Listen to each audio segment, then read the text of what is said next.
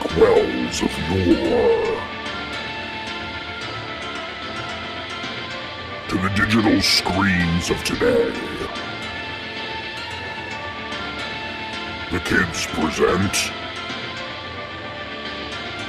the comic book character of the month.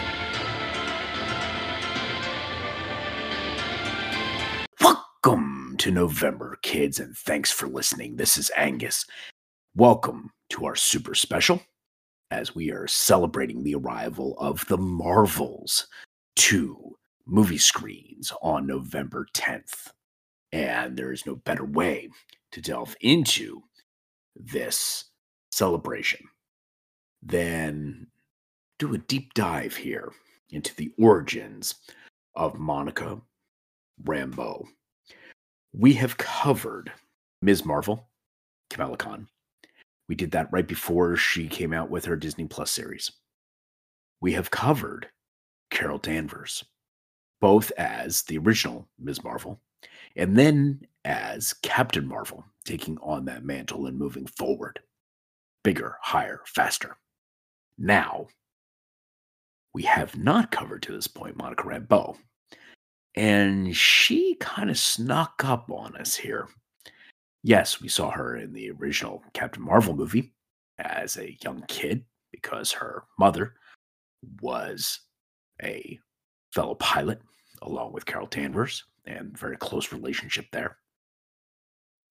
But then she reappeared in WandaVision. And I was really taken aback in a very good way. And it was fantastic to see her and see her have all of her powers and delve a little deeper there. But as you'll see today in our close examination of Amazing Spider-Man Annual, Volume 1, Issue number 16, which came to us with a release date of August 1982 and a cover date of 1982 in October. Our writer of her origin story called Who's That Lady was Roger Stern. Our penciler is John Romita Jr. Our inker is John Romita Sr. Colorist Stan Goldberg, letterer Jim Novak, and our editor is Tom DeFalco. We open up with Peter Parker waiting at Grand Central Station for the arrival of Harry and Liz Osborn. Suddenly, his spider senses start tingling, and his attention is turned to a quite beautiful African-American woman. He is so captivated by her that he decides to track her for some reason. And she ends up leaving the station and heads into an alleyway when a assailant pulls a knife on her. But she is very easily able to disarm this assailant. And there's a man who took her purse and was fleeing to the other side of the alley. But he is knocked out by a single blow by Spider-Man. By this time, Peter Parker had transitioned into his Spider-Man costume. Spider-Man goes to compliment this woman who he had been tracking on her ability to hold her own. However, before he can do that, she blasts him with energy from her hands. This woman is Monica Rambeau, and she's surprised to see that the man she blasted was none other than the Amazing Spider-Man. Now, worrying that she can't keep her powers under control, Monica uses them to burn off her outer clothing, revealing a costume underneath. Now, adjusting her outfit, putting on her mask, Monica then turns into a beam of light and shoots up into the air onto the top of the Empire State Building. Spider-Man then wakes up just to see this amazing feat, this energy transference happen, and wondering what in the world has he just witnessed and who is he dealing with. Then far atop the Empire State Building, Monica Rambeau is amazed at how massive New York City is, and she begins to reflect on her home in New Orleans. Gazing over the skyline, Monica's mind then begins to drift back to the events that led to her getting her powers. So we are then told of Monica Rambeau's origin story through that very common trope of a flashback happening here. And there is a beautiful whole page taken up here, wonderfully rendered. Call her Captain Marvel. High above the noise and confusion of the city, she stands, her form aglow with power beyond man's wildest dreams. We open up then with Monica Rambeau as a member of the Harbor Patrol there in New Orleans. She meets up with the harbor master to learn that she was not chosen for promotion from lieutenant to captain. He explains that she wasn't chosen due to her unorthodox methods of doing her job. However, Monica doesn't buy this for a minute and accuses the harbor master of not promoting her because she's a woman. The harbor master ignores the comment, dismisses her from his office. Storming then into her own office, Monica is greeted by Professor Andre Leclerc. He happens to be an old friend of her grandfather who fought with him in the Big War. When she asks him what brought him to the United States and specifically New Orleans, he tells her it's actually fear. He explains that he's an expert in the field of advanced physics. He was widely regarded as a crackpot, actually, due to many of his theories. However, there was a general, Ernesto Ramirez, a South American dictator. The general funded his projects, and he began working on a means of drawing energy from other dimensions. However, Leclerc tried to stop the project when he learned that Ramirez intended to weaponize the project. He was then forced to flee the country. Andre learned that his former partner there, Felipe Beccaro, began building a device based on Andre's research on an oil rig out in the Gulf of Mexico. Hence is what he brought him here to New Orleans. And then finishing up his amazing tale, Andre explains that he has come to Monica to see if there is anything she can do about the situation. So, Monica decides to investigate the situation for Andre because of that family connection. And the following day, they take a boat out to an oil rig. As they approach the platform, Monica orders Andre to hide below deck while she deals with whoever comes out to see them. When the boat arrives at the platform, Monica is greeted by armed guards working for the Roxxon Corporation. Yes, we're bringing back Roxxon. When they tell her to turn around, she gives them a story about how the old crew out here on the rig would allow her to sunbathe on the platform, and she goes about trying to entice them, as she was wearing a robe and then disrobes and is revealing that she's wearing a bikini underneath, and she's quite attractive. These men are taken aback by her beauty, and Dr. Beccaro himself allows her to come on board the rig, saying he will accept full responsibility for her presence. He then begins pouring on the charm and invites her to join him for a picnic. Now, a short time later, there's an intruder alarm goes off, and the guards go on high alert. Monica quickly figures out that the alarm must have been set off by Andre. Now, suspecting that Monica may be connected here to this alarm going off, Felipe forces her to come along. Sure enough, they discover Dr. Andre Leclerc in the control room. The guards had stopped Andre just before he could shut down the device. He had found the weaponized device based on his research. He explains that he has completed building the device, and this is Felipe, and which he intended to use to obliterate cities. Felipe then decides to give Monica a demonstration by setting the device to destroy the city of Fort Benning, Georgia. However, before he can activate the device, Felipe is knocked down by Monica. She then begins smashing the controls, causing a massive explosion. Suddenly, Monica is transformed into a beam of light, pure energy, that transports her to the mainland. Now she's disoriented and she quickly gets her bearings and uses a radio to try to call the Navy for help, unaware that the radio isn't plugged in. She uses her powers to energize the radio. With the signal then boosted, she's able to send a distress call to a Navy ship out in the Gulf of Mexico. Now, looking around at her location, she seems to have landed in a warehouse where many Mardi Gras costumes are kept from year to year in preparation for the big parade. So, to disguise her identity, she puts on one of the costumes, and this is how we are first introduced to the iconic Monica Rambeau costume. It actually happened to be a Mardi Gras costume. Then she discovers a hole in the air with energy pouring out. Felipe is very furious that Andre has interfered with his plans. And Monica suddenly finds herself transported back to the oil rig just by thinking about it. So she's beginning to harness this energy that she's now made out of. She knocks out Felipe and rushes to Andre.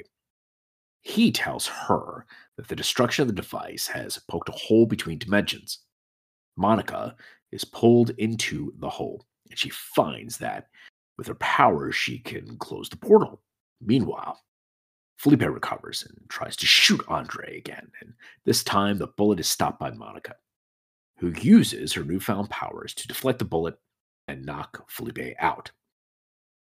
With then the danger resolved, Monica carries Andre out and then to get help. And on her way out, one of the guards overhears Andre refer to Monica as Captain and refers to her as Captain Marvel. 2 days later, at the Harbor Patrol headquarters, Monica is visited by Andre again. He has finished running a series of tests on Monica and explains that the accident gave her the ability to transform her body into any form of energy. He then gives her a gift, a new costume fashioned out of unstable molecules, and convinces her that she should use her new powers to help serve and protect the people. Monica requires very little convincing, actually, in this matter. And she goes to the harbor master, turns in her badge and gun, and she says that she's going to pursue her new career as a superhero, taking on the moniker of Captain Marvel, which had been given to her by Andre, having observed her marvelous powers. Then we transition back into our story. So we did our flashback. Now, Monica, in present time, considers that she's going to need a real scientific genius to help her get control of her powers, because this was her big worry originally as this story had started. So she goes and looks in the binoculars that you can put a little coin into and look around the city. And she gets fixated on something. And then she leaves. Now, having witnessed this is Spider Man. Peter Parker convinces someone to loan him some money to put in the binoculars to see what Monica was looking at. And he quickly figures out that it's the Baxter building and that she is specifically looking at Mr. Fantastic, the Fantastic Four, to help her out, Reed Richards. So Captain Marvel arrives at the Baxter building, and it's actually in shambles after a recent battle. She's confronted by the Thing, good old Ben Grimm, who demands to know why she's come. Unfortunately, the Fantastic Four's leader, Reed Richards, is away with Sue, and the entire city's in danger. The Thing suggests that they get in touch with the Avengers. However, when he opens a line of communication with the Avengers, Monica uses her powers to travel across the line of communication. That's when then Spider-Man arrives on the scene. When the Thing tells her that this new Captain Marvel might be unstable could possibly explode. Spider Man rushes off to help the Avengers before the Thing can explain that the woman is not a threat. At Avengers Mansion, she arrives there. Captain Marvel comes through the communication system, shorts it out. Iron Man's armor temporarily causes the security systems to go haywire. To make matters worse, the energies inside Monica Rambeau are beginning to reach pretty critical mass. And Spider Man arrives on scene. And the first thing he does is attack Captain Marvel. Well, this seems counterintuitive, but however, a recovered Iron Man and the Wasp arrive and get him to stop, explaining the situation fully to him. Iron Man has also come up with a means of channeling the unstable energies out of Monica and discharging them harmlessly. Spider Man then helps by using his webbing to insulate wires needed to perform the job. Iron Man manages, good old Tony Stark, to channel the energies up into the sky where they explode harmlessly.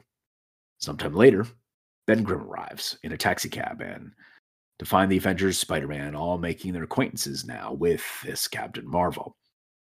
With the crisis averted, Spider Man remembers about meeting Harry and Liz at the bus station, hoping that they're still there waiting for him at Grand Central Station. So, Peter Parker now learns from a ticket agent that no one has paged him. Soon, he's joined by Harry and Liz, who have arrived on a later bus, and they explain that they were bringing one of Liz's friends to meet Peter in an attempt to basically hook them up. But the woman had to cancel at the last minute because she had to work overtime. Peter doesn't feel too bad, telling them that considering the luck he's had with women recently, the blind date probably wouldn't have gone all that well. So, that is our first introduction to Monica Rambeau in the story Who's That Lady? This is a really different origin story. It's the first here for Monica Rambeau. We would see her story revised over time. She did become part of the Avengers. She was really well liked as a comic book character. But as the Carol Danvers character would evolve, and there would be this more modern connection as you would get writers' rooms together to help develop a script, and you would have the comic evolve over time. You would get a deeper connection happening here between the existing Captain Marvel, Carol Danvers, and now Monica Rambeau, who's also been known as Photon. What I find really intriguing in all of this is that the introduction of the Monica Rambeau character by Roger Stern here, and beautifully drawn by John Romita Jr., and then inked by his father, John Romita Sr., is a strong female comic book character and a woman of color. And for 1982, this was not commonplace. Sadly. It should have been, though. This is a great character who most likely deserved far more development over time. But I'm happy through the evolution of the character that she is stronger than ever. There have been more recent comics this century that have come out utilizing the Monica Rambeau character. And we're fortunate enough to get her now in the Marvels. And I'm really looking forward to seeing that dynamic up on the big screen. Wonderful introduction. This is great context for understanding the history of the Monica Rambeau character. And all month this month, we will be delving into the various different stories that have made up the Monica Rambeau character. Marvel has just published recently a trade paperback called Captain Marvel, The Saga of Monica Rambeau. And this story is the one that kicks it all off. And we will be highlighting certain issues that are included in this trade paperback that bring to light important snapshots in the evolution of Monica Rambeau. Please join us for those readings all month here on Kirby's Kids. Captain Rambeau? What the hell are you doing? Entering the jump point perimeter. I'm gonna get you some readings, Fury. Hello? Monica! Hello?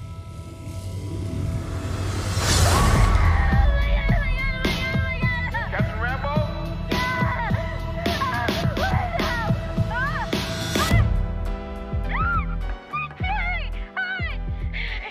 Is this an Avengers test? Where's Captain Rambeau?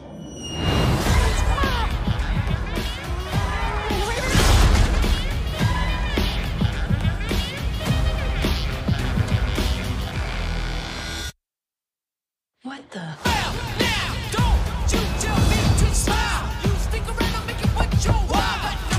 Hi.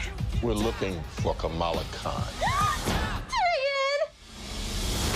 Okay, so our powers are entangled. I can manipulate light energy. And you... I could totally show you. Not again! Hi. Where's our daughter? Wherever you were.